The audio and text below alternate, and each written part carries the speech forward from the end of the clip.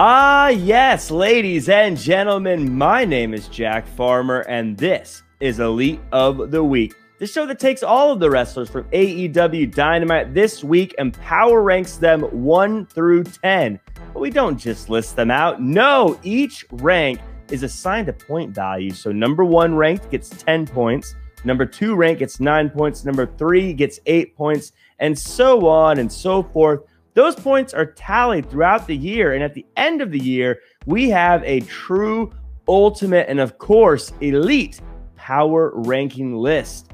Now, before we get into the list, make sure to hit the like button, leave a comment, and subscribe and share and all that good stuff, because I would greatly appreciate it. Now, let's get on to the list.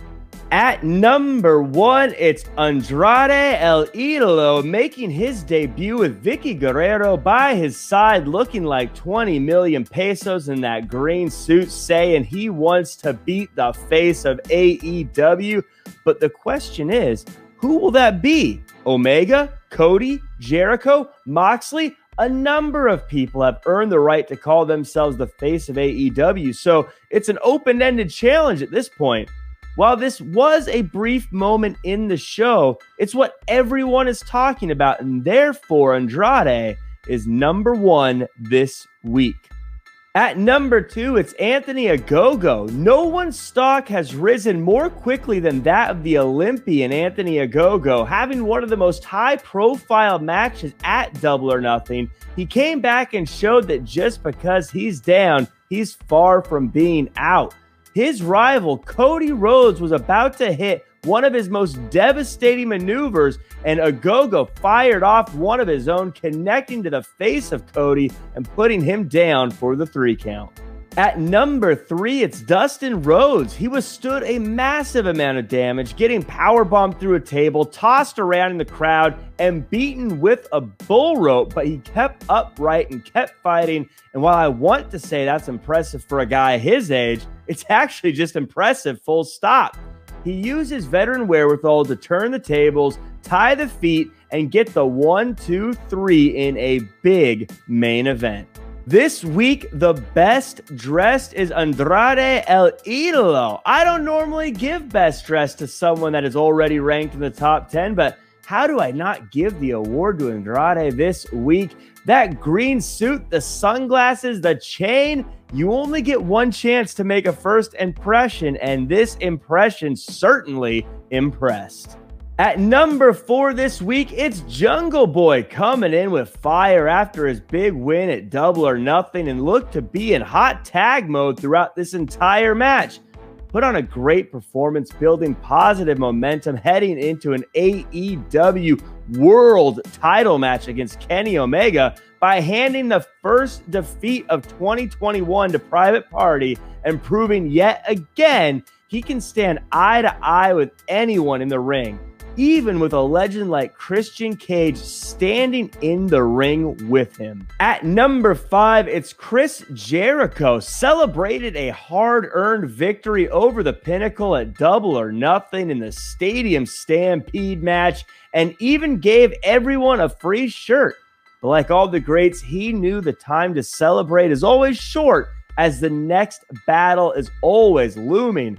One by one, the Inner Circle called out their opponents, and Jericho capped it all off by saying it's not over between him and MJF, and he let the upstart and us watching know that one thing to remember about men like Jericho who have been fighting and competing for as long as Jericho has is that men like him are survivors. At number 6 this week, it's Britt Baker. Everyone turned out to see the coronation of the new queen of the women's division as we celebrated Britt Baker doing what no one has been able to do for over a year, and that is call themselves the new women's champion. And with everyone watching, she did what all of us should do when we reach success. She thanked her day ones, the people that were there with her from the beginning. Rebel and Tony. It was a great moment and would be higher on the list if not for Nyla Rose crashing the party and cutting things off early. This week, the dud of the week is Michael Nakazawa. The poor guy's just doing his job when Kaz, the elite hunter, attacks him in the crowd. This may be a sign of things to come for those that align themselves with the elite, but for today, it's just a bad day at the office for Michael Nakazawa. At number 7, it's the Young Bucks. Another title defense at a blistering pace. The Young Bucks again showed why they're considered by many to be the best tag team in the world today, all while getting their shoes shined in the middle of the match. The strength of competition can't be overlooked either, as Penta is one of the top tag team wrestlers in the world today, and Pac is one of the top ranked singles competitors.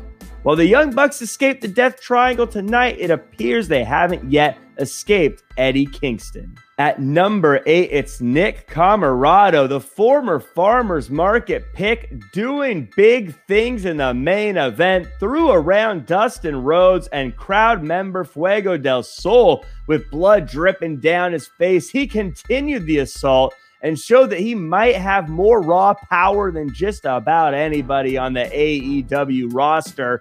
It wasn't enough to get the win this time, but I believe if it weren't for Dustin Rhodes being such a long-standing veteran with a knowledge base you can't really train for, Comoroto would have gotten the win. At number 9, it's QT Marshall. He hit the diamond cutter on his former friend and now long-standing rival Cody Rhodes and just about got the win, but didn't get it there.